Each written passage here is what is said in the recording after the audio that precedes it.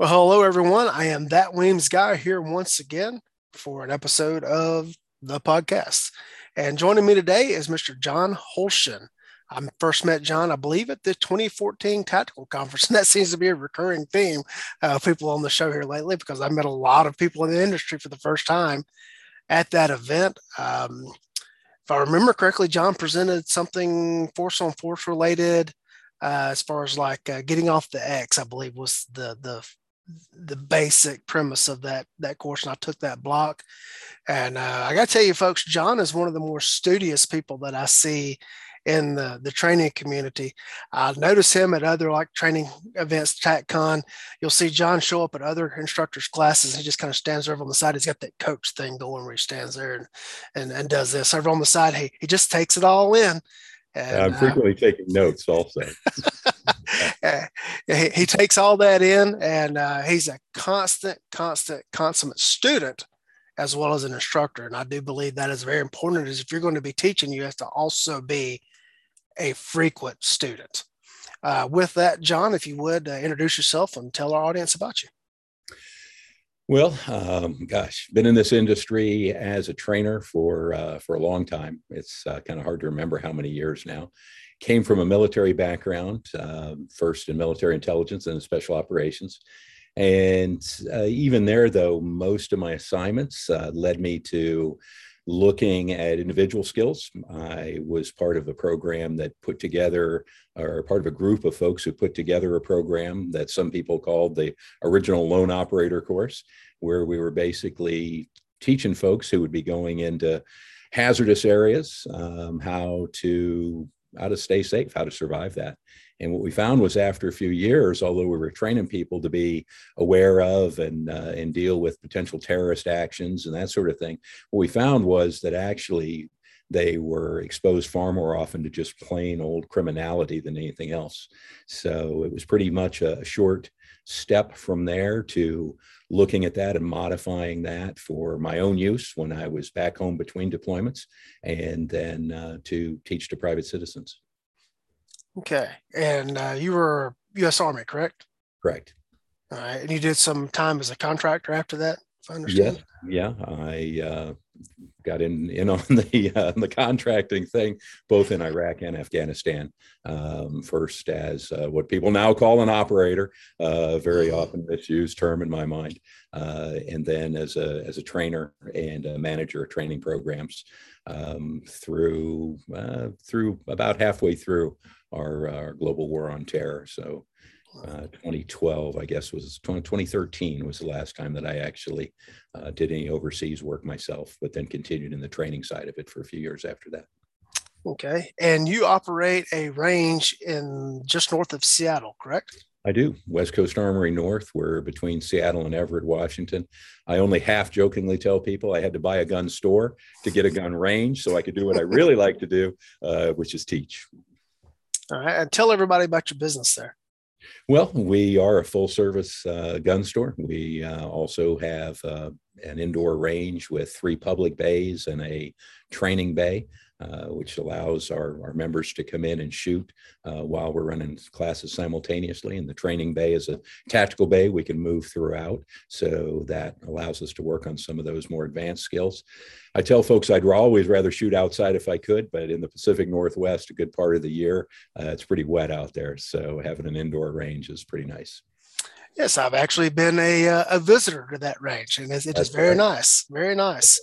Of course, we just concluded a remodel of two of our bays, brought them up to the same standard as the more recent public bay that we put in just a few years ago, with all brand new action target boosts and target retrievers and all that fun stuff. All right. What kind of classes do you offer there? Honestly, the vast majority of training I do is for absolute beginners. The fact of the matter is that there is so much demand for that, particularly over the last 2 years. Virtually everything I put on the schedule fills, and it's difficult to find time on the calendar for the more advanced classes. And frankly, there aren't very many folks out there, percentage-wise, that are really interested in a deep dive. Most folks just want the basic safety, and we try and sneak in there enough awareness of to give them an understanding of what they do and don't know, and hopes that they'll seek out further training. But we do an awful lot of absolutely beginner level firearms training. As I know what caliber of trainer that you are, and it's just I sit here and think about how jealous I am of people who come in. They're going to get their initial firearms training, and they get it from John Holshin. Basically teaching them this is where the bullet comes out of class, knowing that all the things that you could be teaching them that if they were to come back. And man, I wish I had you local, so that I could be in there every week. Yeah, we stay pretty busy. We've trained we're at about 1,200 people so far this year, and about 1,800 people last year. So it keeps us hopping. Yeah, I can imagine. That's a pretty good sized urban area, I think, to keep a steady customer base coming in. Exactly. And, it's just nice. We see, the interest in firearms, rate of firearm sales has probably at least tripled. And it's nice to see that maybe a quarter of those people at least are willing to spend some time getting some training. All right. Is that mostly first-time buyers? Yeah, well, it's across the board. But yeah, you've got a lot of folks that will tell you they never considered owning a firearm before and never thought that they never saw themselves as owning a firearm. And it's interesting in class. Sometimes we get folks that will tell us that they are absolutely the opposite political leanings and thought from what we typically consider as the average gun owner. And but they're moved to have a firearm in their home for one reason or another right now. Yeah, it's when it's not on the news, it's outside your living room window. It certainly takes on a different frame of reference. Absolutely. Yeah, a whole different level of importance. All right. Well, our topic today is going to be individual tactics. So, John, why don't you first define for our audience what is or what are individual tactics? Absolutely. And I'll preface, if I may, with this is a topic that is really near and dear to my heart. This is something that, if I refer to my special forces background, I can tell you that the average special forces soldier is not an extraordinary marksman. They're not an extraordinary shot. They're adequate. They are certainly competent. Now, my idea of adequate and competent might be a bit higher than some folks, but that's really where they are. But for only being adequate and competent, they very, very seldom, very rarely lose a fight. Why? Because of the mindset and the tactics. And that's, most people who have been in bad places, when they really get down to it, will tell you that those pieces are much more important than the pure mechanics. Yet it's unfortunate. It's difficult to explain that to folks. We might talk more about that later. But tactics, what are we talking about? Well, I define tactics. Well, Merriam-Webster defines tactics. I'll paraphrase slightly. It is a skillful means to accomplish an end, or the use of all available assets to accomplish that end. I look at it from the point of view of self-defense as what are the factors that I can manipulate to gain every possible advantage while denying my opponent any possible advantage. Okay, could you elaborate on that? Well, yeah. So I break it down. I first talk in terms of tactical geometry. We need to understand about spatial relationships. And sometimes you're in a place where there are a lot of angles, a lot of structure and things like that. Other times not. But it comes down to geometry and physics at that level. So first we teach geometry. Then we add kind of a mental framework for tactics, help people understand how they might use it. Another kind of analogy I use there is like a foreign language. You have to have vocabulary before you can do anything. But once you have vocabulary, eventually you get enough vocabulary that someone can ask you unexpected questions and you can still formulate responses to those. But it takes vocabulary to do it. So that tactical geometry is the beginning of that vocabulary. We move from there into a framework of thinking about tactics. How can we move through situations in a timely fashion and choose what tactics to apply? We can move from there into pre-planned responses for predictable events. And then eventually we need to look at what happens when you're surprised. You may be surprised, but in fact, many of those surprising events are actually predictable in nature. You know you can think about some of the things you might need to prepare for. So that's pretty much the structure as the kind of the overview of it for me. All right. Could you explain to us what you mean by the geometry? Yeah, tactical geometry. So we want to look at doorways, thresholds first. Threshold versus a doorway. A threshold would be a doorway without a door in it, right? So we got thresholds, we got doorways, we got hallways, we've got corners. When we're looking into a room, we have dead space. We define that as areas we can't see from outside the room. We've got follow-on and adjacent rooms. A master bedroom may have a bathroom off of it, a walk-in closet. How do we deal with all of those things? Stairwells, another aspect, something to think about. Each one of those, there's geometry that if you understand it, there are more favorable places to be and less favorable places to be. We need to learn about that and be able to recognize that and position ourselves accordingly. All right. Can you give a practical example? Yeah, as one of the issues here is kind of where tactics came from. And for the most part in the civilian world, what happened was people skilled and knowledgeable about team tactics started trying to apply tactics to the individual setting. And many of them tried to stay really close to and true to what they were doing as a team. And of course, that's plain silly. That won't work. If I'm making a room entry with 3 other guys, I've got 4 sets of eyeballs and 4 muzzles going in the room. We're going to divide that room up. We each have our sector. I can get in there quickly, analyze my sector because it's small, and react appropriately to it. As an individual, however, if you go rushing in the room, I don't care if you didn't even have to go through the door. If you had a Star Trek transporter and it just transported you magically into the room, you can never process it as quickly, see what you need to see as a bad guy could that's waiting in there who has a much lower threshold before using deadly force against you. So we need to understand how we can use that geometry to see as much as we can while minimizing our exposure to the bad guy's detection first and his projection of force second. It's one of those things that's a lot easier to diagram and demonstrate than it is just to talk about. I've had some fun on the internet trying to explain explain how you can look around a corner and sometimes shoot someone who can't even see you. And if you've identified them properly as the threat, perhaps you saw they were the threat, they identified themselves before they ducked around the corner. Now I can go back around that corner, find them, in some cases, engage them while literally being invisible to them.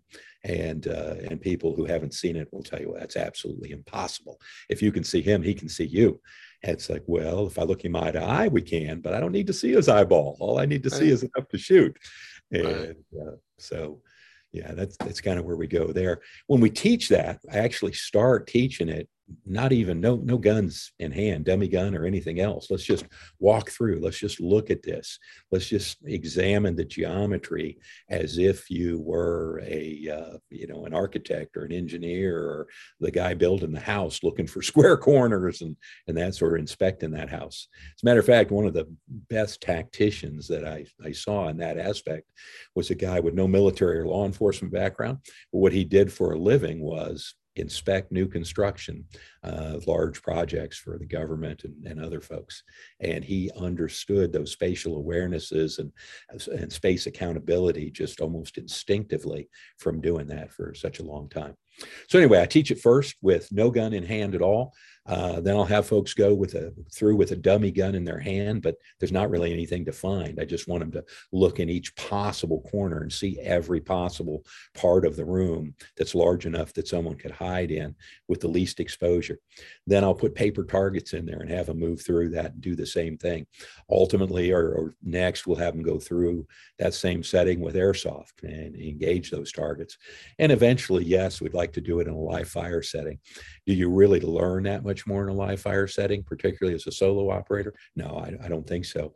But people need to experience it to get over the novelty of it and kind of develop that confidence. And by live fire, he means simunitions, people. Well, if I've got a ballistic shoot house, we'll go through and we'll do it with actual ammunition. Yeah. And you also mentioned physics in that. How does physics come into play? Physics come into play more when you don't have structure. This is more now we're looking at the moving aspect of it. I tell people I'm going to teach them to bend light and stop time, and they look at me very puzzled. And what are we talking about bending light? Well, seeing things that can't see you. So in effect, seeing around corners. Stopping time has to do with movement. If you're moving toward me at the same rate I'm moving away from you, and we've effectively fixed that distance. Conversely, if I'm moving forward at an angle, and if you're responding to me, but I continue to change at that same angle, we might create kind of a spiral effect that causes you to constantly have to reorient on me to engage me, but allows me to fix my body along the line, the radius of that angle, so that I can maintain, basically, I can make myself a moving target to my threat while making the threat basically a stationary target to me. That's a little piece of the physics of it. And that's really important in a setting. You're in a parking lot, you're in a gas station where you're not going to get to cover in short of a few steps, yet you're already under threat.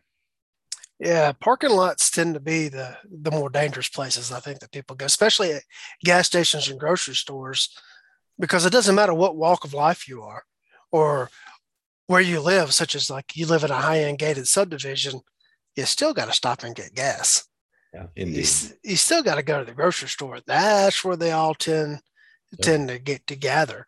I know we had a conversation this past week when we were at a class we'll talk about later. I have very strict rules about which gas stations I stop at. How do you discern a good gas station to stop at? Well, for one, I stop when I want to get gas, not when I have to get gas. Absolutely. And so I can plan. Mm-hmm. I plan that into like I'm going to start making a stop when I want to do it, where I'm controlling whether or not I have to actually stop at that location.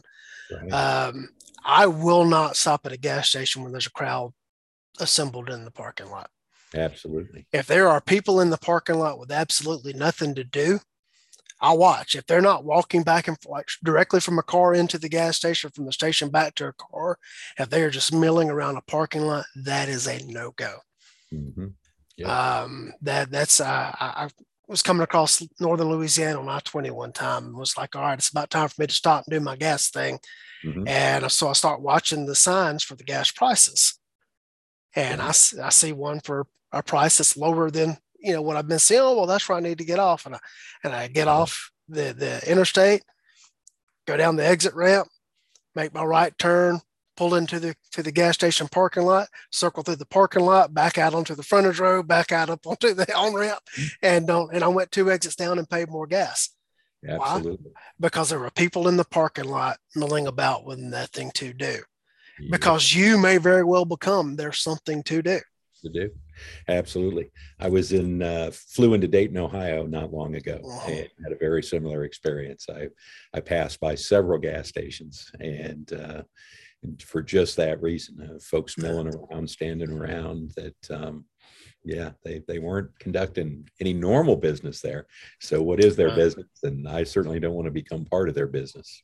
I also look for how well maintained the grounds are and the store itself. If their lights burn out, if the trash cans are overflowing like that, because that shows me how attentive the staff is. Mm-hmm. And just how much attention is being paid to the exterior of the building, much less the interior of the building. And, that's to me is, if there's attention being paid to the exterior of the building, people aren't willing to hang around the exterior where they know they're constantly being watched. Sure. Yep. And of course, all this falls into, something that we may call it different things, but part of my strategies for personal defense, awareness, avoidance, de-escalation, and disengagement. And your awareness allows you to exercise avoidance before you even have an encounter. And obviously, that's the best way to win any encounter. It is amazing how many people that I talk to that I know their backgrounds, I know the level of, let's just, for lack of a better word, combat that they've seen. Mhm. be it law enforcement, be it military, be it whatever. And they all talk about that, avoiding fights. I was on a radio show several years ago now, and we were talking about home defense factors. And I was talking about just that, various methods of avoidance, even within my home. And one of the callers called in, and he was quite irate, sounded like a little bit of an older gentleman, maybe about my age now.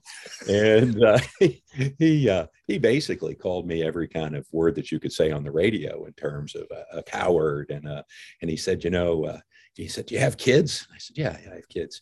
He goes, "Well, your kids, you're just going to hunker down in your room and let somebody rob you downstairs." I told him I wasn't going downstairs. If I knew there were bad guys down there, I was going to assemble my family members in the most appropriate place and call 911 and issue commands to them not to come up the stairs and so on. And he said, "Your kids are going to be so traumatized. You're supposed to be the man of the house, protector of the house. You need to get down there and take care of business." And he goes, basically I said, "Look, I'm a combat veteran, Green Beret. I have several black belts. I have several national titles that indicate that I know something about shooting and fighting. And what I know is all I got to do is get unlucky once. All I've got to do is I go downstairs. My downstairs is basically a circle. There's no guarantee. What about the guy waiting outside that sees me sneaking up on his brother inside and shoots me through the glass?" The bottom line is there's nothing down there worth my life. And as far as, my kids being traumatized, I said, so my kids aren't going to be traumatized if I go down there and I end up having to shoot somebody. There's 7 liters of blood in the carpet and in the furniture, and there's brains all over the wall. You got to strip the carpet down to the bare floor, and that's not going to be traumatic. There's no wonderful outcome to this situation, but it isn't going to get better because I go down there and shoot somebody in my living room. It isn't going to be a better outcome. Yeah, I had a similar experience teaching what I call my Stand Your Ground lecture, which is basically a legal lecture that I do at a gun store in Metro Atlanta. And, one of the students presented this scenario of, you're in a 2-story house or you're in a bedroom that's down a hallway and there's somebody, you can hear them in your house, and we'll take up a position, dial 911, and, if you feel the need, announce, "I've called 911, whatever." And he says, "Well, what happens then?" I said, "Well, hopefully they run out of your house." He said, "But they may leave with some of my stuff." I said, "Well, that's better than you getting killed over the stuff." I tell folks everybody gets to make their own decision, but my decision is there's nothing in my house worth killing somebody over. Right. Other than my people. Right. Other than my people.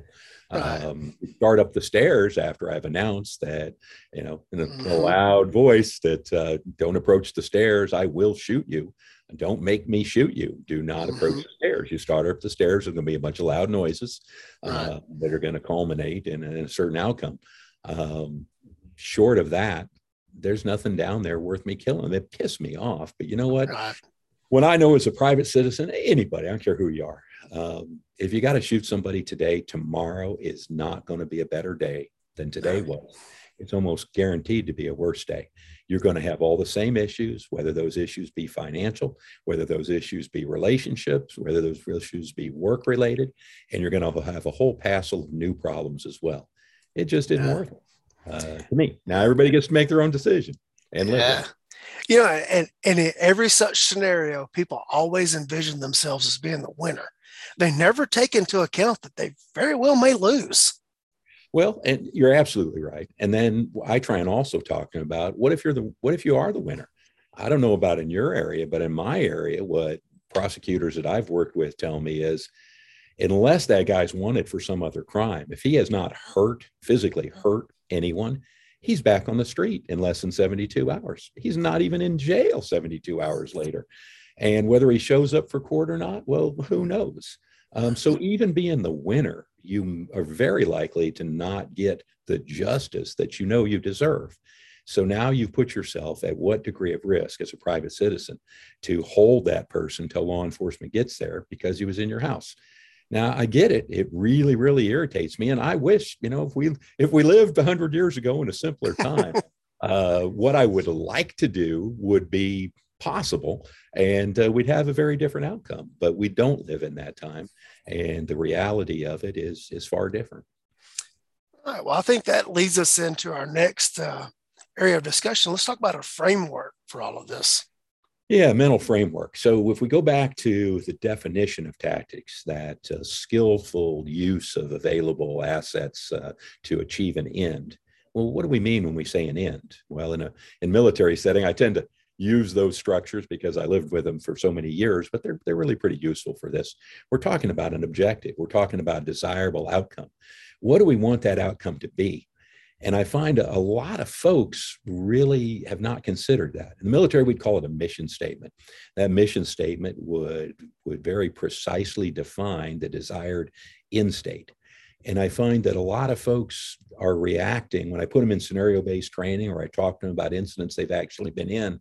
They reacted from some emotional level. And when we examine it in, a few days later in the more leisure and with less passion involved, you can see them. And sometimes they'll even say, gosh, I don't know why I did that. And so when we start talking tactics, I think we have to start with the mission statement. What are you trying to accomplish? If you don't know where you want to go, it's pretty hard to plot a route to get there efficiently, right?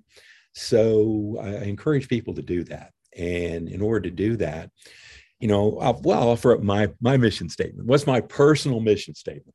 My personal mission statement in any civilian potential deadly force situation is, I want to come out the other end of that situation, come out the other side of this with the minimum negative impact on me and mine. That's my mission statement. Come out the other side of this with the minimum negative impact on me and mine.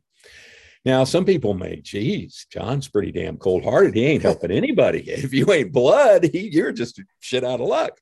Well, not exactly. I got to live with myself tomorrow. I got to be able to look in the mirror. And there are certainly some situations with strangers that I couldn't sit by and just observe without inserting myself and live with myself tomorrow.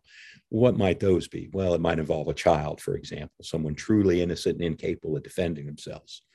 But I ask people to, in advance, to examine this and think about it. Is all life of value? Absolutely, all human life is of value. Is it of equal value? Frankly, not to me. It really isn't. A situation or a way to look at this I ask people to consider is, let's say there's some place that you frequent on a daily or nearly daily basis. For me, it's a coffee shop. So I know, quote, the baristas. What's that mean? Well, I know their name. We share chit chat. We share, comments about the weather and sports teams and things like that. Well, hypothetically, if I went in there one morning and it was just me and the barista, and I see they've got tears, they're kind of trying to hide the fact they've got tears coming down their face. And I might be moved to ask them, are you okay? What's the matter? And they might tell me, well, no, I found out I have this medical condition. I have this medical problem, and I don't have any insurance, and it's very expensive. I'm looking at $40,000 or $50,000 in medical bills, and I don't know where I'm going to get it, and I don't know what I'm going to do.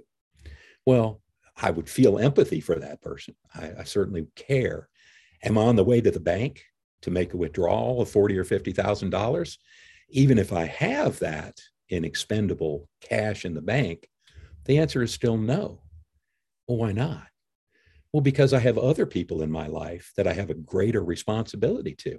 I owe a responsibility to be able to care for them. If I tried to care for everybody in the world who might need that money, I couldn't accomplish anything. Now, that doesn't mean that I might not take some action. I might try and, GoFundMe's are a thing now. Uh-huh. Might help them with that. I might put them in touch with an organization that I know may help them. I may be aware of a faith-based or some other organization that might be helpful. But I'm not personally going to go to the bank and finance that person's medical situation. Now, if we change that up a little bit, and in scenario-based training, I put people in that same in that same coffee shop, and somebody comes in with a gun and is going to rob that barista, it amazes me how many of my students will immediately want to employ the firearm to take action. And I ask them, are you aware of what you're putting at risk? What about the people that you owe a greater responsibility to? What if you die here today? What about your kids? What about your spouse? What about your other responsibilities in life? Is it really appropriate for you to put it all on the line for the barista at the coffee shop? And actually, not even for the barista at the coffee shop. We're not talking about somebody that's actively killing her. We're talking about somebody that's robbing the place. It's not her money. It's the business's money, and it's probably insured, but we're going to grab a gun and insert ourselves in that situation. So I ask people to really consider that in advance. Now, I'm not telling you can't do that.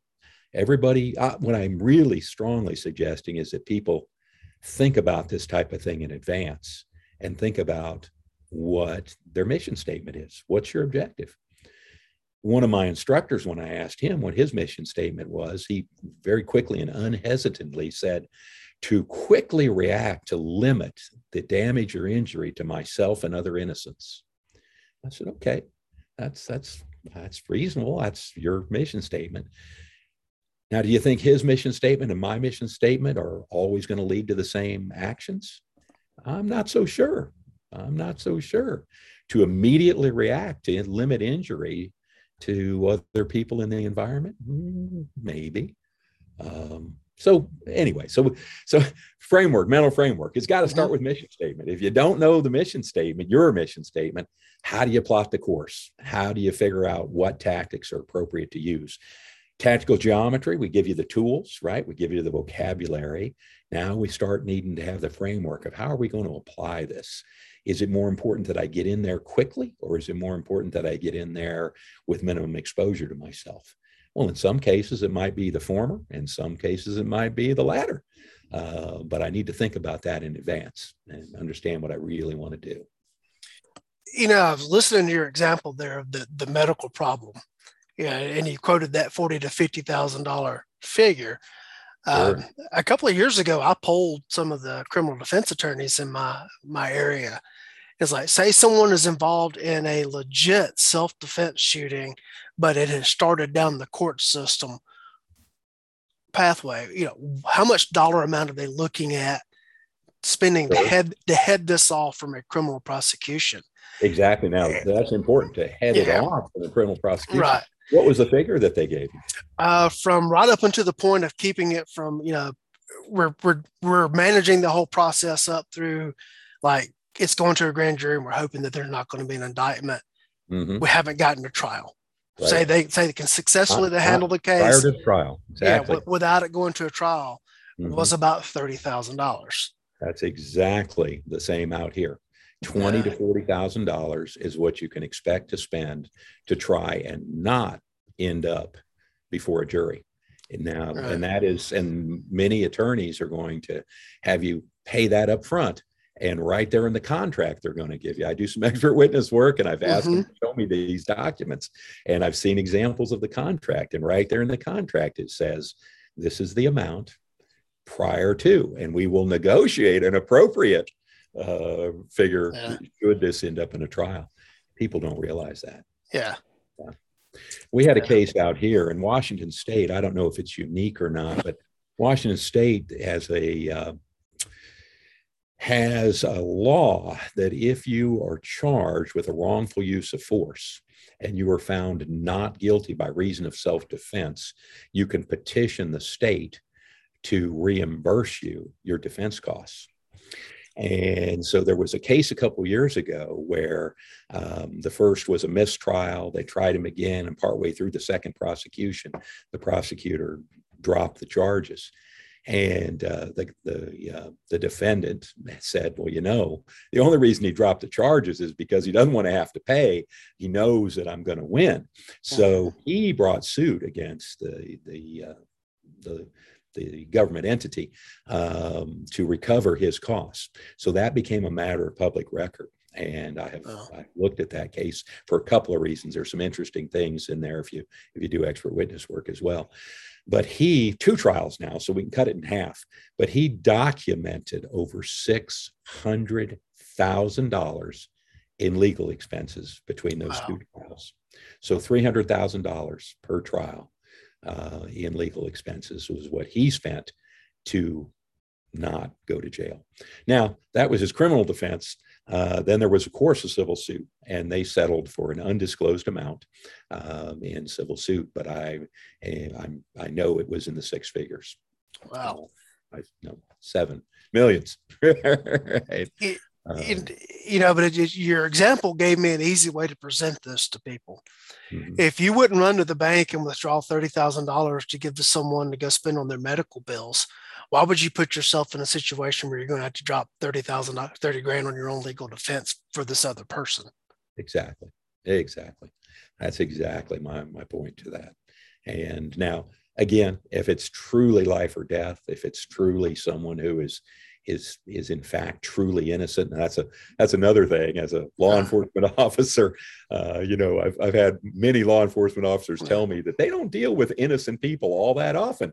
In fact, they usually have contributed to the event in some way.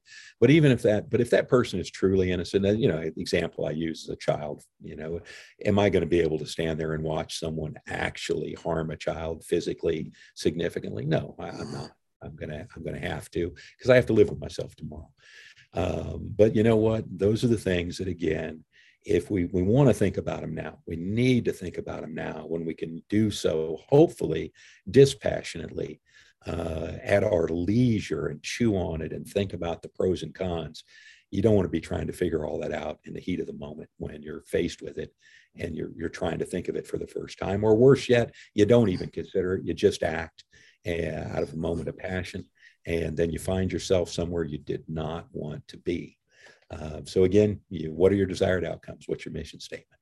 So that leads to the next obvious question, then, framework for decision making. Yeah, exactly. And so one of the ways I look at that is I try and break that down pretty mechanical to start with. And an example I use, an analogy, is static line parachuting. That's the kind of parachuting we do in the military. So what you have is you've got a parachute on your back. You've got a static line that is attached to the aircraft. It's attached to the parachute. When you exit, you come to the end of that line, it pulls your parachute out for you. So as I'm heading toward the door, and I've done that a whole bunch of times, as you're heading toward the door, what are you thinking? There's things that could go wrong here. Now, how do I sort through them? Here's kind of a funny thing that in every airborne school, when they talk about malfunctions and immediate action, call it different things, but that's what it is, immediate action for malfunctions. Someone inevitably asks the big airborne sergeant in the black hat, Sergeant, how long do I have to do all that? If my parachute doesn't open, how long do I have to accomplish all those things that you just told me I have to do? And he looks at you very solemnly and he says, don't worry, airborne. You have the rest of your life to accomplish those objectives. Right? You have the rest of your life to solve that problem. Now, obviously, how long the rest of your life is may be directly dependent upon how quickly you solve that problem. So how do we streamline that process is the question. So I'm heading toward the door. Best case scenario, there's a certain set of stimuli that I expect to have happen. I expect to see and feel certain things. There's only two really critical bad branches that can go on here. One is I fall free of the aircraft with no effective parachute over my head. So there's certain stimuli that I'll experience. The second is that I'm hung up. I'm what's called a toe jumper. That line does not come free. So as I exit the aircraft, I'm looking and hoping and feeling for this kind of tug feeling, and then this slow down, this deceleration feeling. But if instead what I feel is a big jerk and then I'm getting beat up, I'm just getting hammered, well, that tells me I'm getting smashed against the side of the plane. There's only one answer for that. So I feel myself getting smashed against the side of the plane. There's certain posture I need to get in to protect myself and keep my parachute from deploying at that point, because I don't want to get ripped in half. All right. The other is I exit and I don't get that opening shock, and I don't have a good parachute over my head. There's only one thing I need to do there. Now, why is this relevant? Where am I going with this? You might say, well, we're trying to streamline our process here. And some people are familiar with the Boyd action cycle, observe, orient, decide, act. Some people look at it different ways, but what I am doing is I am preloading. This is the stimuli I'm looking for. If I get stimuli A, it's all good. Just keep doing what you're doing. If, however, I get stimulus B, I don't have to think about, I don't have to decide. I skip that decision point because I already know what to do. I'm going to go directly from stimulus to action. And the other branch is similar, directly from stimulus to action. So how do we use this in a self-defense situation? Let's say you're in a place where you see someone that is a potential threat or just simply a person of interest, and you can't leave. Maybe your significant other is using the restroom, or is in a dressing room in a big store. There's some reason you can't just assemble and get out of here. You got to stick around. Maybe you've taken on a security role, maybe in your church, in your house of worship. We've seen a bunch of videos of things like this. So now you're watching this person of interest. Well, there's a 3-step process that I teach to people, and that is position, prepare, perform. Position. I need to get to a place where I can see what I need to see and do what I need to do. So I need to see what I need to see. I need to be able to see the stimuli that tell me which way to go. Am I a toe jumper? Am I free falling when I shouldn't be? And that's pretty straightforward, because if this person is a potential threat, well, he's either going to do nothing, right? Hey, all's good, the parachute's opening, or he's going to become assaultive. Well, if he becomes assaultive, what are the 2 branches there? Deadly, non-deadly.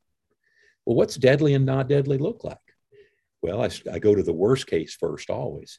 Deadly looks like he probably has a deadly weapon in his hand. He has a knife, a club, a gun in his hand. What's my course of action? I've just pre-plotted that whole path. If that guy goes deadly assaultive, he produces a deadly weapon and begins to use it against people, this is what I'm doing. Conversely, he may become a threat, but it is a non-deadly threat. What's that look like?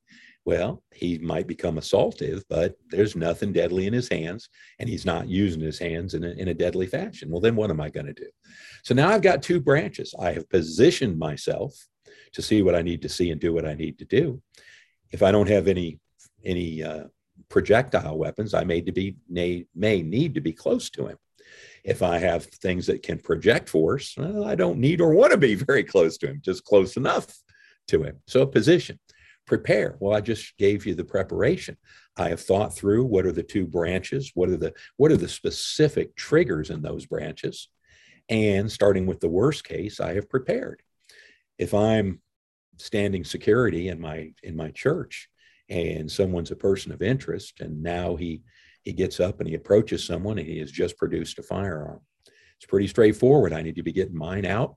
By the time I can get it out, people, I'd shoot him. Well, actually, you're a couple seconds probably from being able to shoot it. Where's your gun? It's in a holster. You got to draw it. You got to bring it to bear.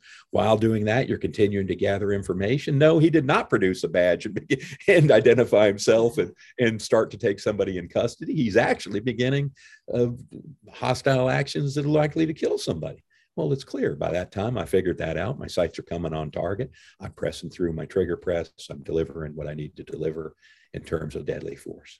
So position, prepare, perform. Because we have positioned and prepared, we move directly to performance. There is no decision. I've preloaded that decision. What we find is if you haven't done that, you exhibit a very commonly documented 2 to 4 seconds of basically between the discernment of the stimulus and you doing anything useful. Most people have a 2 to 4 second lag time between the time that stimulus, you watch it on video and you go, well, right then it was clear what he was going to do.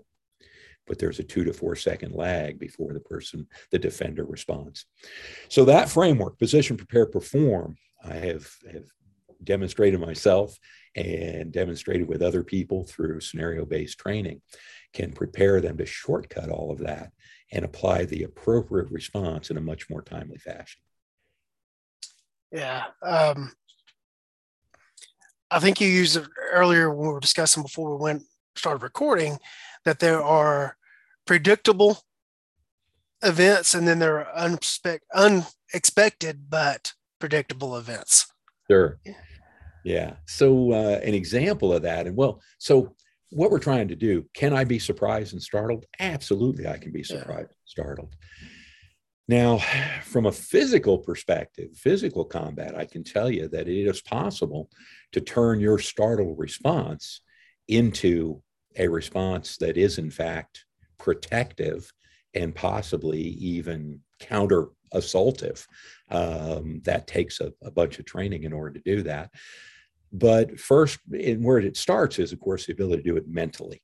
Anybody who is trained with a handgun very much, hopefully, has trained malfunction drills, right?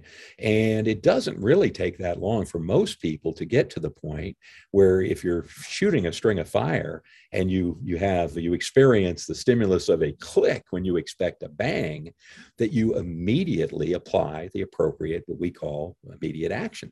Tap rack is mine. It might be different for other people. But the point is, did you know that was going to happen? No. Often, I've experienced this in situations where I had absolutely no idea it was going to happen. Yet I have done all the things that I trained to do, which includes displacing. I've moved while solving the malfunction and getting back in the drill. We can all achieve that in that narrow setting. So that's an example of something that was unexpected, but it was predictable. What other situations might be? Well, I always start with worst case situations. What if you unexpectedly come under fire? You unexpectedly are the target of gunfire. Well, first we need to understand what might that look like and sound like? What will our senses detect? How will I know that I'm under fire? Most people think it's the sound of a gunshot. It may be. It may actually be something near you being struck by the bullet. It may actually be the first and most obvious stimulus that you receive. And it may take you a moment to discern what that is, particularly if you've never experienced it before. I can definitely remember going, huh? Oh, I know what that is. I should be doing something. But that's what we want to do in advance, is we want to, I think you may have had a similar experience. Would you care to share that? I will say that it sounds different when the sound is coming towards you than when the sound is going away from you. It does. It does. So the point is, what is our response? What is our planned response? My planned response is, if I'm not already in the best place to be, get moving. Get moving. I'm at least a moving target. Hopefully I'm moving toward a better place. So here's a humorous story on myself. Once upon a time, a long time ago, I spent some time in a place where it wasn't uncommon to be on the receiving end of mortar or a rocket fire. So what we call indirect fire coming in on you. And it doesn't take very long to figure out that you don't want to be standing in the open when that happens. You want to get some cover, get down on the ground, get behind the nearest things. Well, at the end of that mission, we got on a helicopter and we flew to a U.S. Navy ship that was already in port in a nearby friendly port. And we slept for a good bit of time because we hadn't been doing a lot of that. Get up the next day and it's kind of late afternoon and we meet out on a little flight deck and we're standing around talking. There's a bunch of sailors standing around talking when all of a sudden there is a kaboom. And the next thing I know, I am on the ground behind the nearest piece of apparatus that happened to be alongside the flight deck and looking around. And there's my three teammates that were with me are all on the ground behind various pieces of apparatus. And as we look around, we see all these sailors standing there looking at us with this very puzzled look on their face, like, what in the world is wrong with these guys? And then we hear music begin to play, and it evidently is the national anthem of the host country. And they're firing the cannon prior to bringing the flag down, which is something they do every afternoon. Now, all those sailors thought that we were, hey, you could put a spin on it. Geez, those guys are jumpy. Man, those guys are flat out cowards. As soon as there was an explosion, man, they were just hiding and groveling. Yeah, we were. Because when you're taking incoming mortar fire, there's not a damn thing I can do about it other than get cover and survive it. So, obviously, time and place specific. But I think it's a really good reflex that if you're taking incoming fire or whatever sort, unless you're already in the very best place to be, I should be moving. So that stimulus is built in, just like that click when I expect a bang when I'm shooting is built in to get my feet moving, unless I'm already in the best place, and solve the problem that I have. So I think that's, we need to think about what are those kind of situations. Somebody appears in your face that's very irate. I'd like to have preloaded certain responses to that. Well, something that's really important, I think, in that is breaking tunnel vision and looking around and seeing what else is going on around you. Most people are truly incapable of that. If somebody gets right in their face, boy, they really don't see what's going on around them. So I want to take a certain posture that minimizes my first thing. I'm looking at him. What am I looking for? Mm-hmm. Right. The weapons platform of the human body. Has he a lethal threat right now? Keep track of those hands. And I want to look around while I begin to turn. I turn the situation 90 degrees is one of my rules of thumb also, unless it'll put me in an untenable place. Why? Because by turning that situation, he has to respond to me. And I'm now looking in my peripheral vision as I turn it 90 degrees. I've seen almost 360 around me. As we talk a little more, I'll spin it a little more. Now I'm assessing what's around me. What are threats? What are potential assets? Is there anybody that looks like they might be helpful in the situation? Is there a law enforcement officer present or an authority figure I might appeal to diffuse this? What weapons could be picked up and used against me? If I don't have weapons, what could I pick up and use? But I need first to have that reflex built in that gets my hands up in a non-threatening way, but up here where I can use them quickly to cover my vitals into body and up to head. So that's a pre-planned response for an unexpected stimulus. And I think, can you think of any other situations that you might have pre-planned responses to startlement, unexpected stimuli? Well, I guess my classic one is if I come out of a store and I always check the walls. As I come out, I check right, check left, down the walls, and look for someone that's just waiting for someone to come out of the store. Sure. And if there's somebody there and they change their behavior because I suddenly appeared. Yes. Yep. All right, that's my first cue. And then I try to do something at that point to see if I get a second change in their behavior. Like if I alter my path, if they alter their pathway a second time to try to continue in a line that's going to put them in contact with me. Of course, If you notice it quickly enough, the best thing to do is turn around and go back in the store. Sure. Like I've gotten out to the parking lot and someone all of a sudden gets out of a car and starts towards me, I may immediately circle around the car to see if they change and circle. What I'm trying to do then is really to define the situation and make it less ambiguous. Exactly. Yeah. And because at that point, I've got someone who is attempting, they're trying to make contact with me. And that's a difference between it's just two people past each other walking down the sidewalk. Yep. I summarize that. I say anybody that initiates or modifies their behavior based on something I do, that person needs assessed. Right. I need to conduct an assessment on anyone who modifies their behavior, initiates or modifies based on my actions. Anybody that starts doing anything based on my movements, we need to spend enough attention on them to assess what that's about. Most often it's benign, but it may not be. Yeah. There's just a difference between, you're doing the head nod, hey, how you doing, as you pass people, and people who are trying to interview you. Absolutely. And I personally try to bring that to a clarifying point as quickly as I can in a position that's in my advantage. Sure. A really important tool you said, I believe there as well, movement. Movement is what confirms that undue interest in many situations. Another kind of funny situation, as a matter of fact, you attended the NTI several times, I believe. No, that ended before my. Okay. Yeah. I know some of our mutual acquaintances have. There were a couple of local steakhouses to where the venue of the National Tactical Invitational is what we're talking about. And one of those steakhouses was really quite famous locally, just a no-name place. But the guy who ran it was a butcher himself that selected and cut his own meat and so on. And it was a place we always went. So after maybe it was actually during the prep for one of the NTIs, we're going there for dinner, and it's pretty busy. So we're having to kind of stand in the alcove and wait for our table. And there's a fella, as I look on in, I'm always looking around. And as I look in, there's a fella that appears to be showing me undue interest. And I look away, and as I look back, he's still looking at me. And I talk a little bit, and I keep track in the corner of my eye. I know he's not approaching, and I look back at him, and he's staring at me. And this several times. And now not only is he staring at me, but he appears to be getting not really agitated, but unhappy. He appears to be less and less happy to see me there in that place. And I can't figure out who the guy is. But I look around and no, he's staring at me. He's staring right at me. Well, about that time, the hostess comes and says she has a table for us and invites us to step on through the door.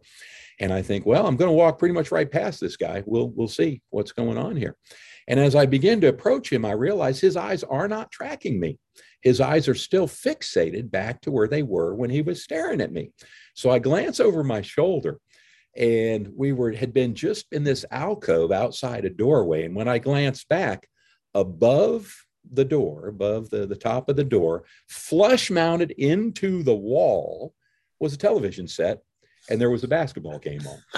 And I'm guessing that this man's team was not performing very well that night, as he was getting more and more irritated as he looked at that TV, which was about a foot over my head.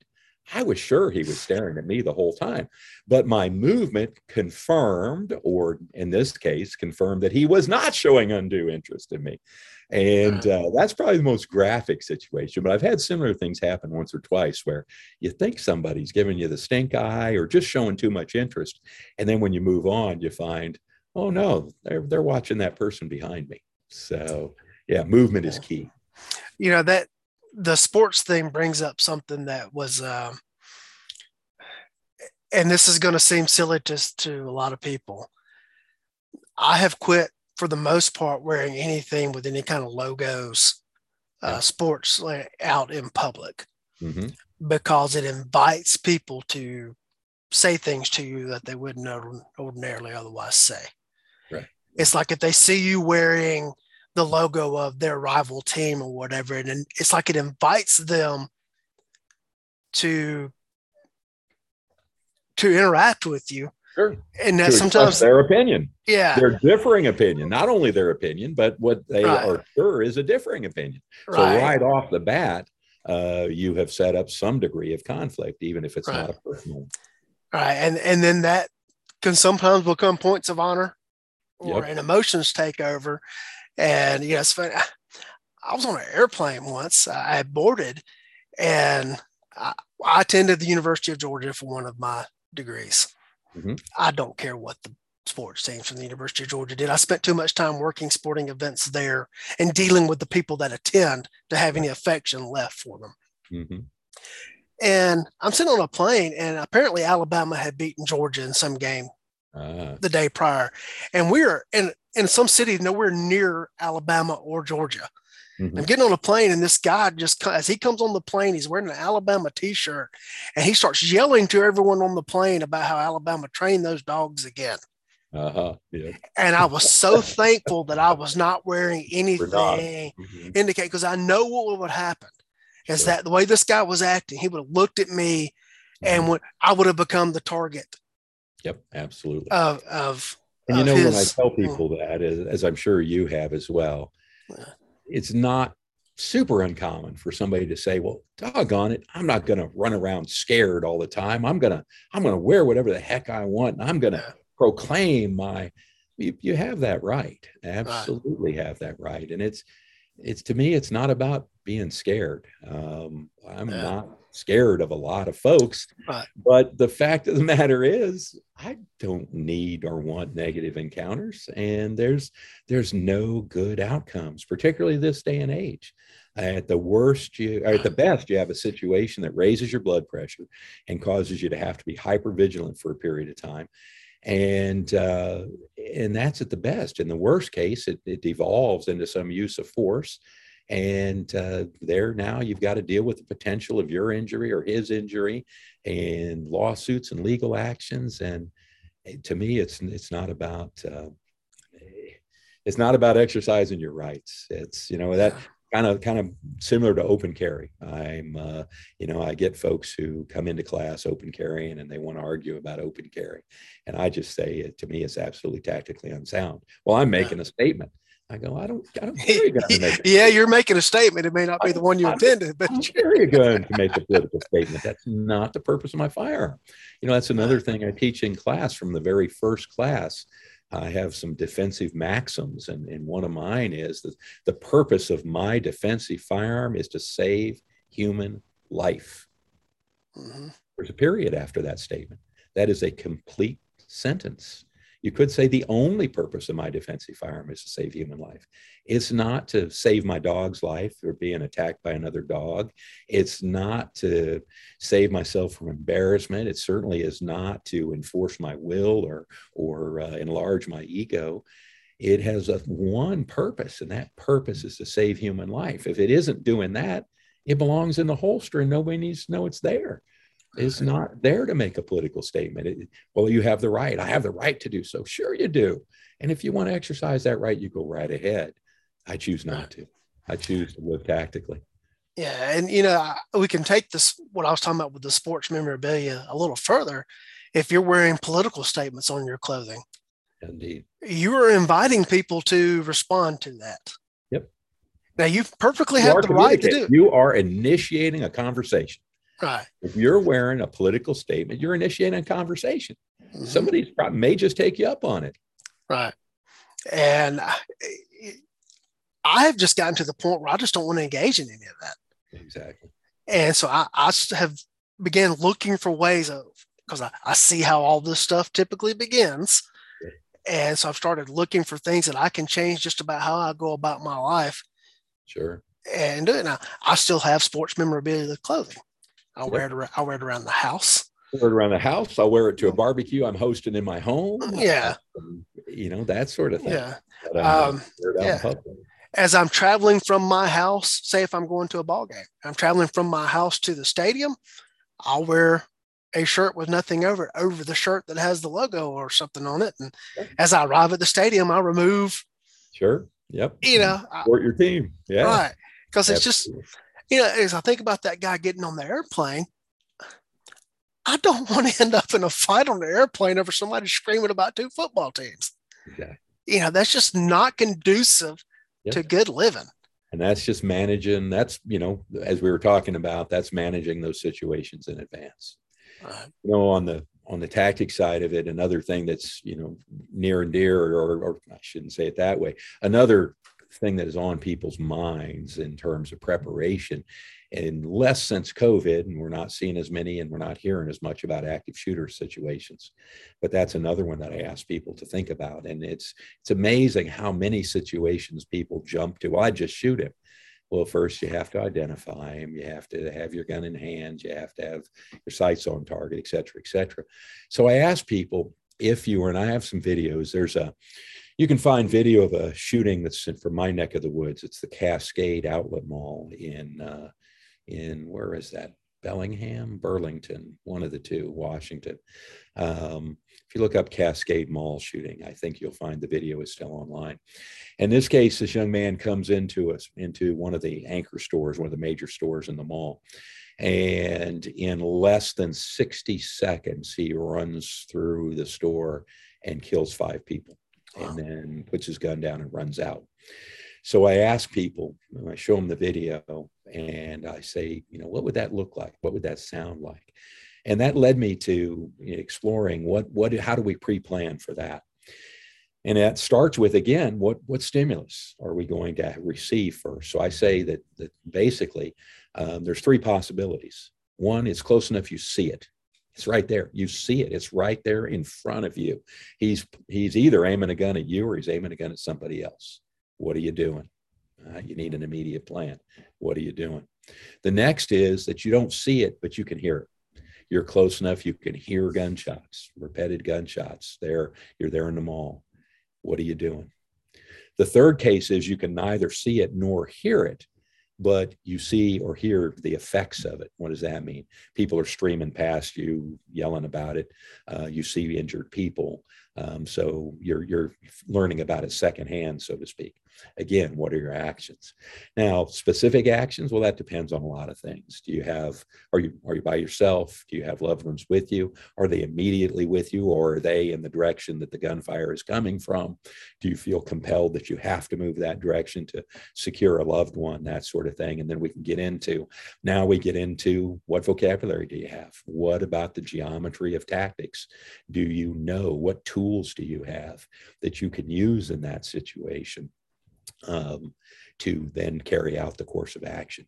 But a couple of things I point out to people is that in almost every mall, in between those anchor stores, the major stores at the corners, pretty much all of the smaller stores in most malls, there's a service hallway that runs the full length of that wing of the mall. That's how they bring product in and garbage out and so on. In the back of that little store, no matter what it is, little specialty store, there's a storeroom that opens out into that corridor. That door is most often not locked due to fire code.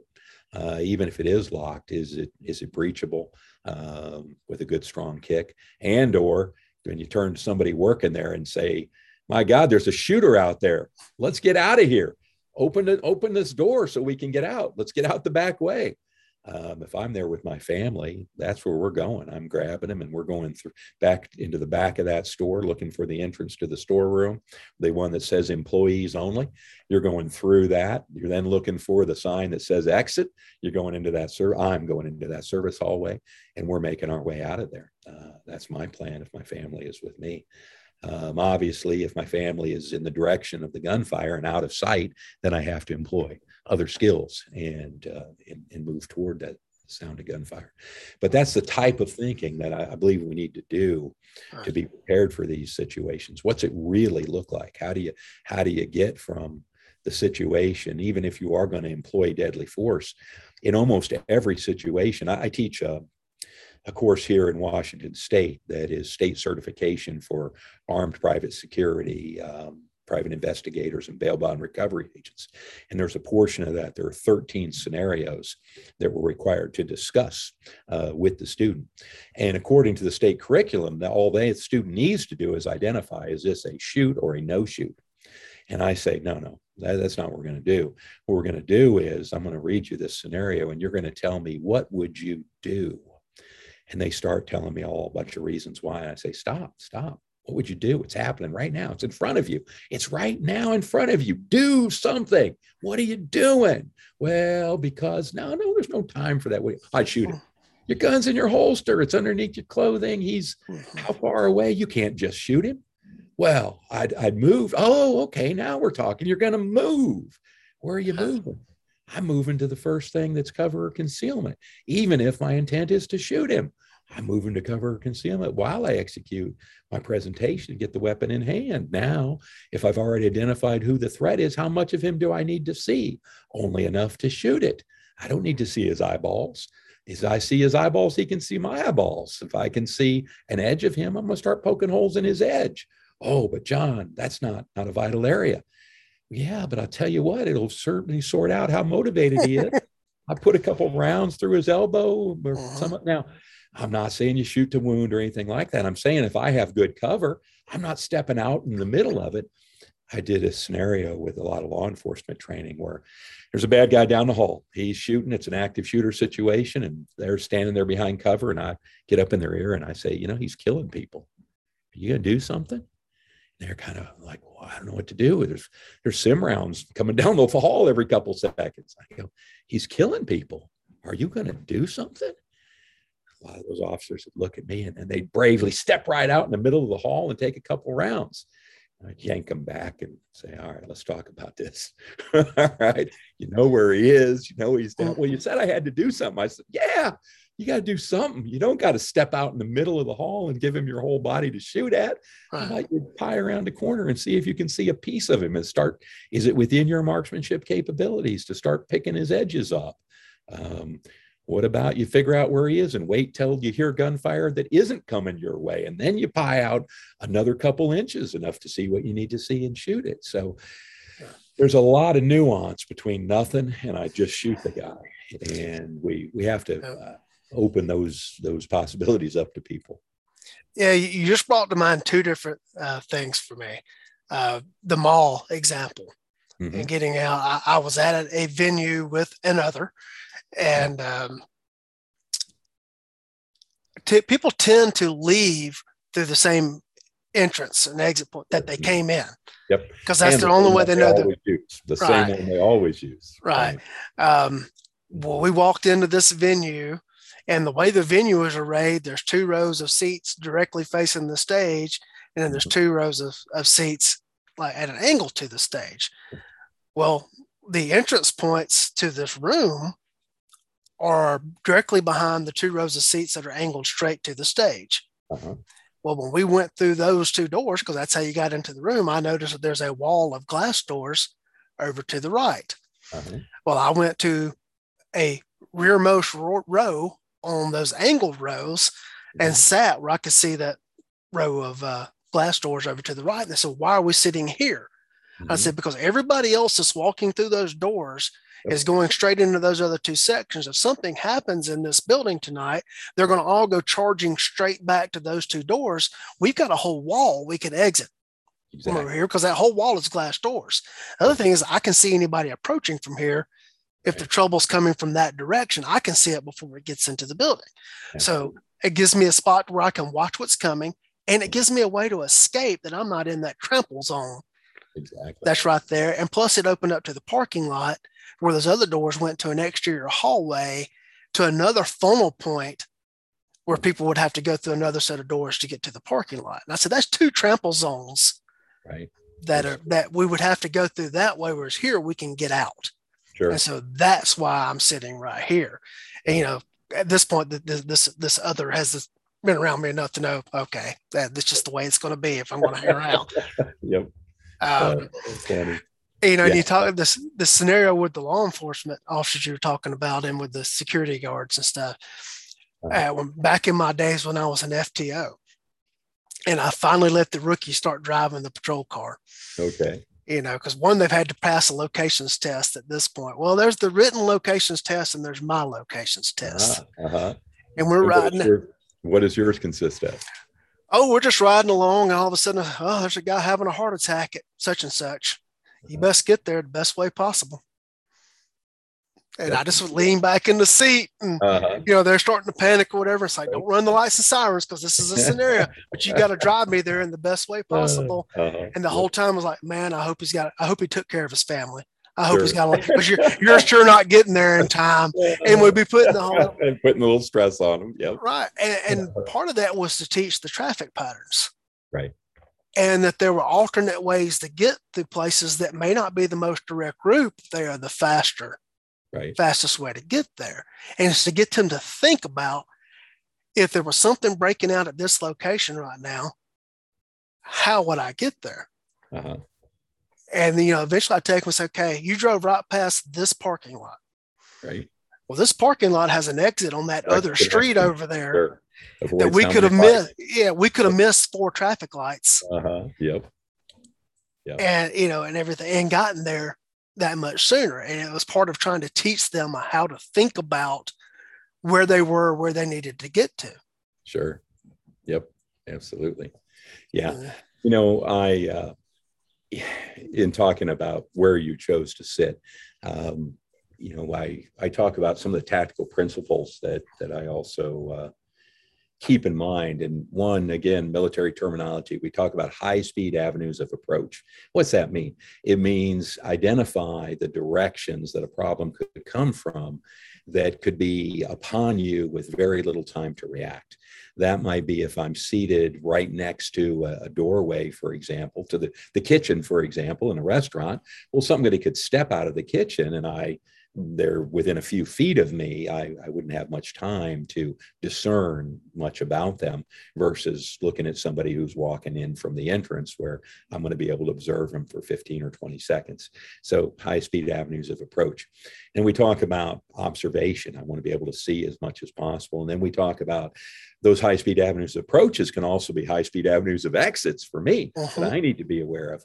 And it's interesting. You have to balance all of those things. And I get neophyte tacticians, as I call them, that, funny, you get out in a group and the jockeying at the table for who's going to sit in the place where they can see the best. Right. And of course, you and I hang out with people that it doesn't matter who's sitting where. They're going to be, I tell people that the problem is you're not hanging out with the right people. You need to hang out with people that are at least as skilled and well as equipped as you are. We're preferably people that are better, more skilled and better equipped than I am. And there's one fellow I used to do a lot of traveling with, and he was a single man, and I could be sitting across from him like this at a table, and his eyes are constantly moving and scanning as they should be, and then they would fixate, and it would take about 2 seconds for me to discern, if I look over my shoulder, am I going to see a potential hazard, or am I going to see a pretty lady? And I could tell from his expression about 2 seconds into his eyes stopping moving, whether it was neutral, whether it was a potential threat, or whether it was a pretty lady over my shoulder. And I'd say to him, so she's cute, huh? And he'd go, what? Like, yeah, you're looking at a cute girl, aren't you? Or I could look at him and say, what's the dude wearing, or what's that dude doing that you're watching? He goes, oh, doing this or that. But how many people will also stick themselves in a corner so they can see everything, but there's no way out? There's, the exits they're in the furthest corner, deepest into this thing, because nobody could get to me without me seeing them coming. Yeah, you're right. Nobody can get to you without you seeing them coming. But when you see them coming, you pretty much got to make a stand where you are, because there aren't any other options. Yeah, there's nowhere to go. We ate in some very safe restaurants this past week. Yes, we did. Absolutely. Was that your comment or somebody else that said that group would make a pretty good posse? That was mine. Yeah. Was mine. Yeah. Indeed.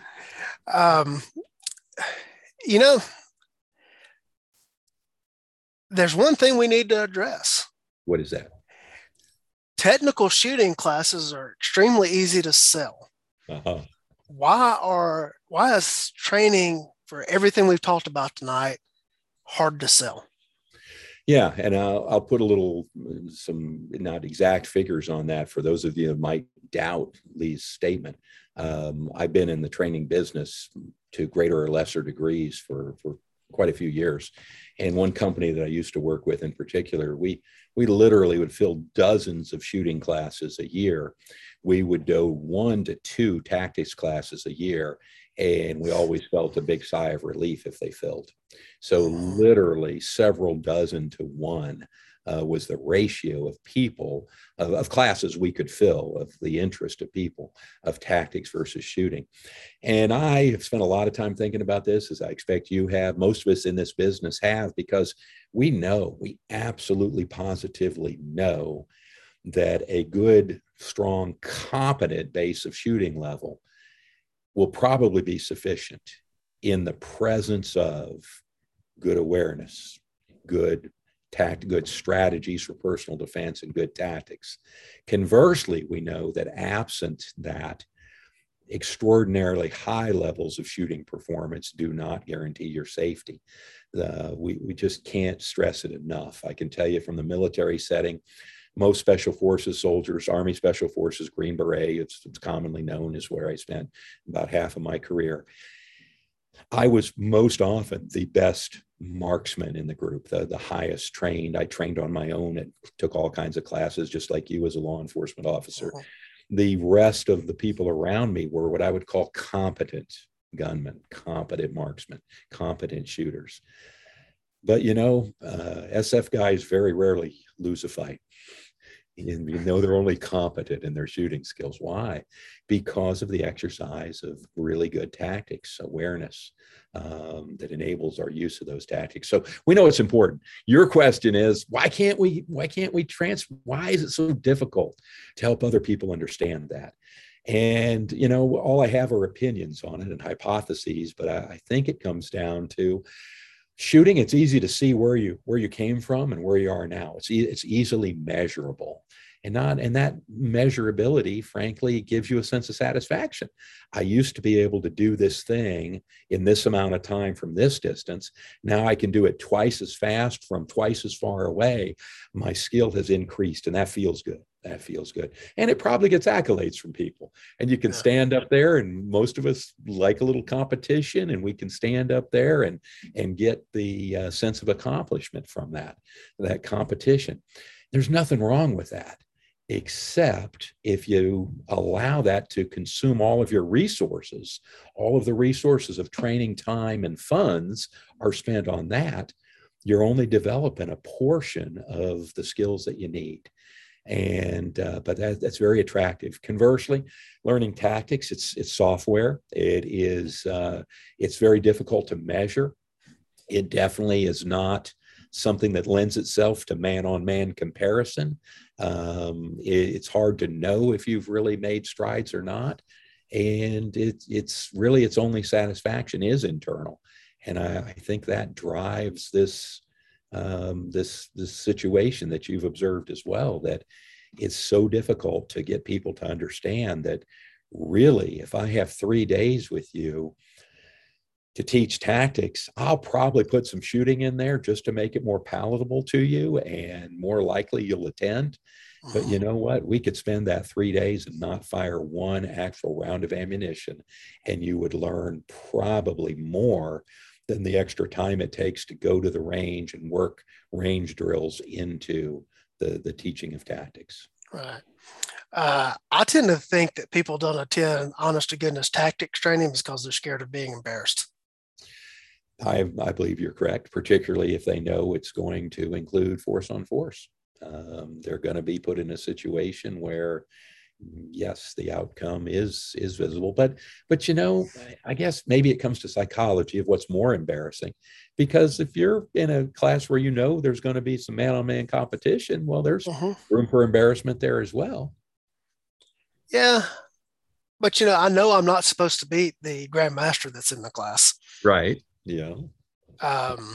But you start looking at what the possibilities of embarrassment are. This guy's got his own company he's out teaching, and he got killed in that scenario in this class.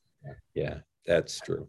I see that as the counter argument to that would be, then go get all that embarrassing stuff out of the way in a environment that you're going to be able to walk away from and leave, so that hopefully that you learn things that when you're actually put to an honest to goodness real life test, that you got all your screwing up out of the way.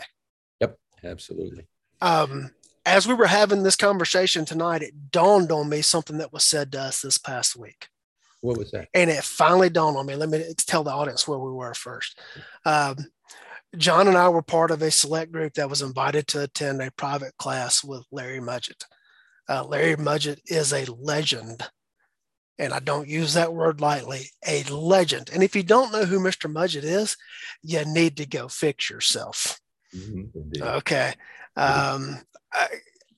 Somebody responded on my business page where I posted the picture. Why is he such a legend? I said, well, do I start or end with the 2 medals of valor?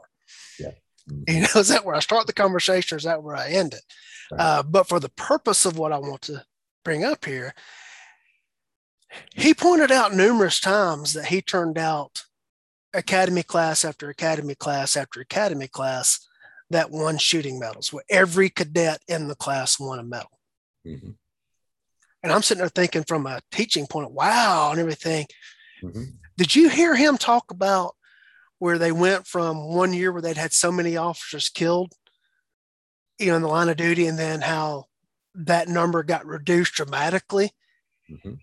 And I'm expecting him to say, and it was because of the improved marksmanship and everything. Says, man, our tactics guys really got on the ball, and that good tactics training is what caused our guys to start winning these things and not going down.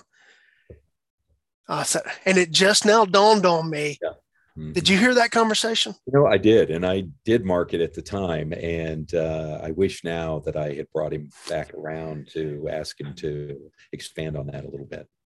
I think I did not do so because I felt most all of us present probably already understand that. But it's always great to hear how somebody else explains it and articulates it, and what they see as the most significant portion of that. But yeah, that is it. I talked about, even in tactics, that it's like vocabulary in a foreign language. The more words you know, the more conversations you can have. Well, the fact of the matter is, the way I look at it, the shooting piece is just another couple pieces of that vocabulary. They're just other skills that you plug into the situation. And they, of course, dovetail into your tactics as well. So far from being the answer, they are just one of the skills that hopefully can come together to bring you and your loved ones home, or keep you and your loved ones safe if you're in that unavoidable situation. Right. I took 3/4 of German in college as my foreign language. Mm-hmm. And I never got to the point where I could listen to native German speakers and follow them. and understand what they were saying. But I developed enough of an understanding of the language that I could look at German in writing, Mm-hmm. and I wouldn't be able to translate it word for word, Mm-hmm. but I'd be able to get a gist of what was going on. Yep. And there's a very precise structure to the German language. There's one to the English language too. We just don't know it. And by the way, folks, English is a Germanic language. But there's a very precise structure. Like every noun is always capitalized. All right. And you learn to look for, sometimes the verbs are split. And you could learn, I would look for the capitalized word, and then I'd look to see what the last word in the sentence was, because that would tell me if it was a verb or not. Right. And then I could figure out what was going on. And, you're putting it into those examples of it. All right, first I got to learn vocabulary, then I can start learning structure. Exactly. Is if I start learning what takes place around me, I can begin to start putting it in place. Absolutely. And I use language as an analogy for this all the time, but you just added another piece to it. I was a linguist in the Army to start with. I was what they now call a human intelligence collector, trained in Russian. We went to Russian language school, studied nothing but Russian all day for almost a year. But in order to qualify to take a language, the military has you take what they call a Defense Language Aptitude Battery, DLAB. And they use a totally made up language. And they tell you that, all masculine nouns end in this ending, and all, past tense sounds like this or looks like that. And then they either ask you to read, or you hear somebody say all this gobbledygook. And then they ask you, were they talking about a man or a woman in the present, future, or past? And what I just realized is, what are we talking about? We're talking about pattern matching. We're talking about the recognition of patterns, and then the matching of patterns to discern information is a critical skill to learning languages. Well, it's also a critical skill in tactics.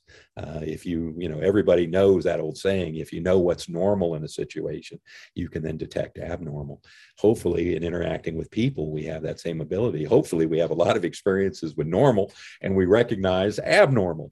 And I don't need to know all about abnormal when I run into it as a private citizen. I just need to recognize it enough to know that I don't want to spend any more time around it than I have to, and start taking action.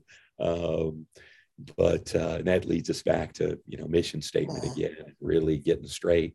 The tactical tools are the same.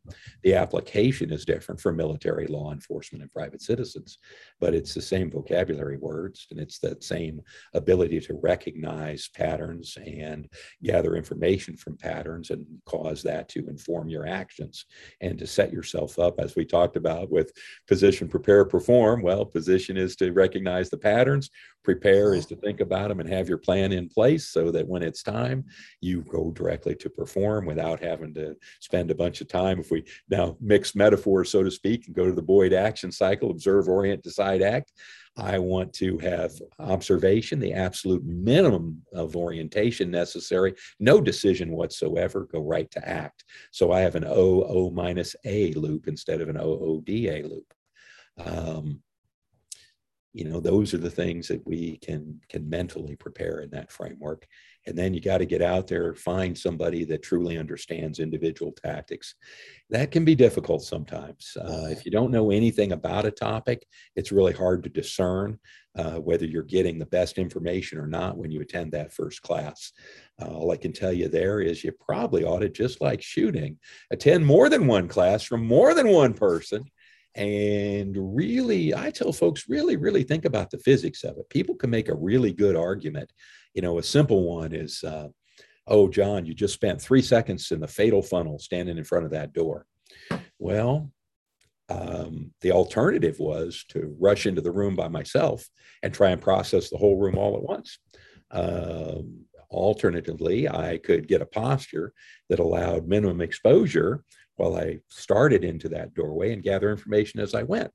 Now, in some cases, one might be acceptable or even optimal. But I can tell you, as a solo operator, I really don't want to rush into a situation where I haven't seen things. I can't process it fast enough. It's been proven to me time and time again. And that's, we get into the history of tactics. I was an active duty special forces guy when I first learned about simunitions. And I can tell you that that led to some real consternation. Prior to that, it was real easy to have a lot of bravado to say, I got all this gear and I got all this body armor and I'm a highly trained dealer of death and they pay me the big bucks to get my ass in there and solve the problem. And then we got simunitions, which actually left no doubt whether you were getting shot or not and where you were getting shot. And we exercised some of our tactics. And at the end of it, I looked at my hands and they're all painted with colors from getting hit with sim rounds. And I thought, where were those hands? Pretty much in line with my face. So I just got my hands shot to shit and probably my face. I don't think my bravado is necessarily going to take me through. I guarantee you, I understand mindset as much as anybody, and there's no quit in me. But there's some facts here, so that caused us to say, maybe we ought to find a way to do this. We don't get shot so damn much, Right. And that led to some changes in tactics as we went along. And a lot of folks didn't go through that, and then if you take those same tactics that maybe even work as a team and try them as a solo, and you learn similar things, that didn't work out so well because I didn't have a number 2, 3, or 4 to cover my back when I got in there and dug in that corner, and doggone, I got shot a bunch. Maybe I don't want to run in there and try and figure that out. Maybe I want to figure out everything I can before I go through the door. Because the common thing that happens after a talk like this is people then, if they have the ability to comment, they say, well, where do I get the training and who do I and how do I know?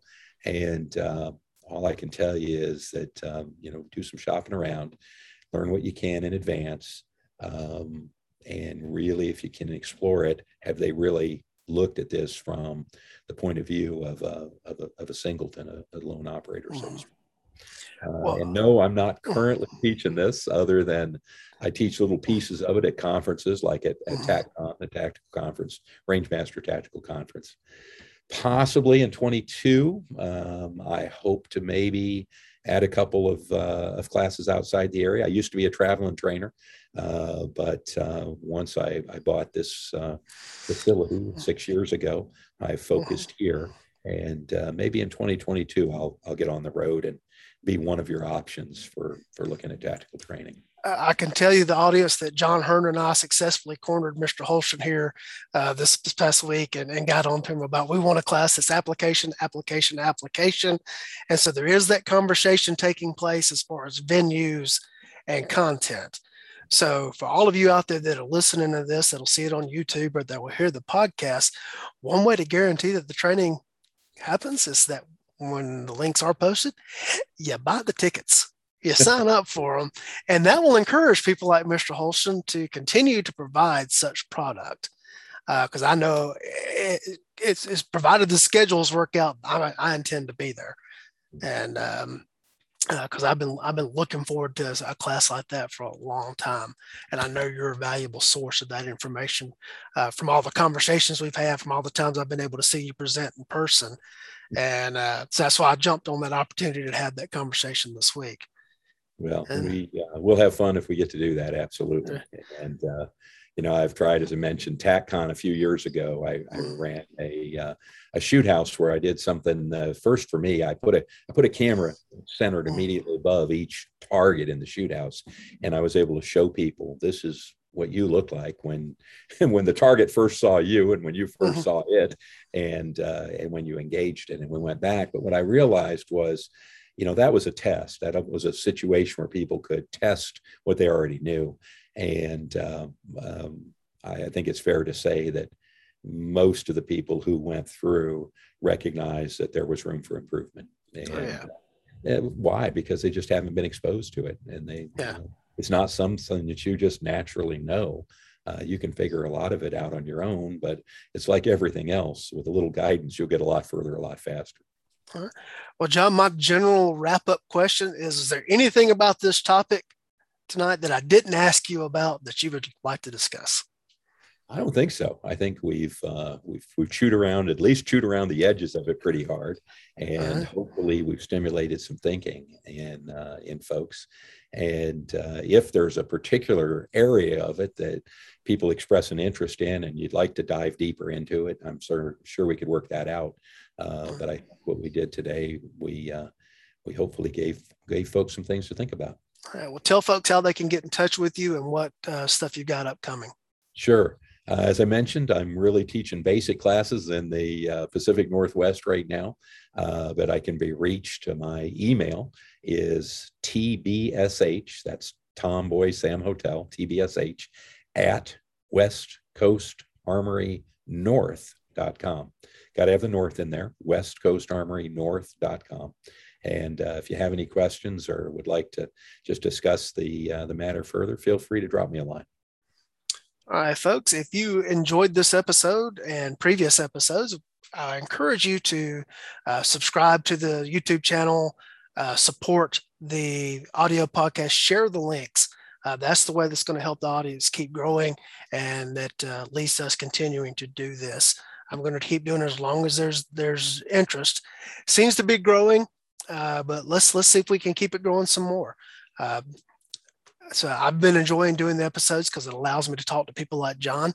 And we've got some interesting stuff coming up in future episodes. One I want to do is I want to get together our posse from this entire week and get everybody online one time. Managing all those schedules may prove difficult. I expect it might. Yes. That may prove difficult. So maybe just if I can get 2 or 3 together and do that. I'll make myself available if at all possible. Absolutely. But again, I'm enjoying the show. So please like and share and do all the things like that keep it growing and that get the information in front of other people. Please share it only with like-minded people that have common sense. There you go. That's hard on the internet. I know. Well, again, if I can, I'll put in a little plug. And folks, there's so much content out there. It is very, very difficult, particularly if you're relatively new at this, to judge the value of that content. What I can tell you is I've been in the business a long time. I've been in this pursuit, this art, for a long time. And I'm lucky enough to have met some people and developed some connections along the way for folks that are really good, deep thinkers that have addressed the issue both mentally and physically, and can provide you with a filter that can really increase what you take away, decrease that signal to noise ratio. And that Weems guy is definitely one of those folks. So you're in the right place. Just keep coming back. Well, thank you, John. That means a lot. That very much means a lot. And I appreciate you for all the guidance you've given me over the years. You're one of those guys that I kind of look to as like, which way is John going? Okay, that's probably the same pathway I need to be following as well. Well, I certainly make my stumbles along the way, but we usually figure it out. There you go. Well, folks, that's going to wrap up this episode. And thank you for your time. I'm That Weems Guy for First Person Safety.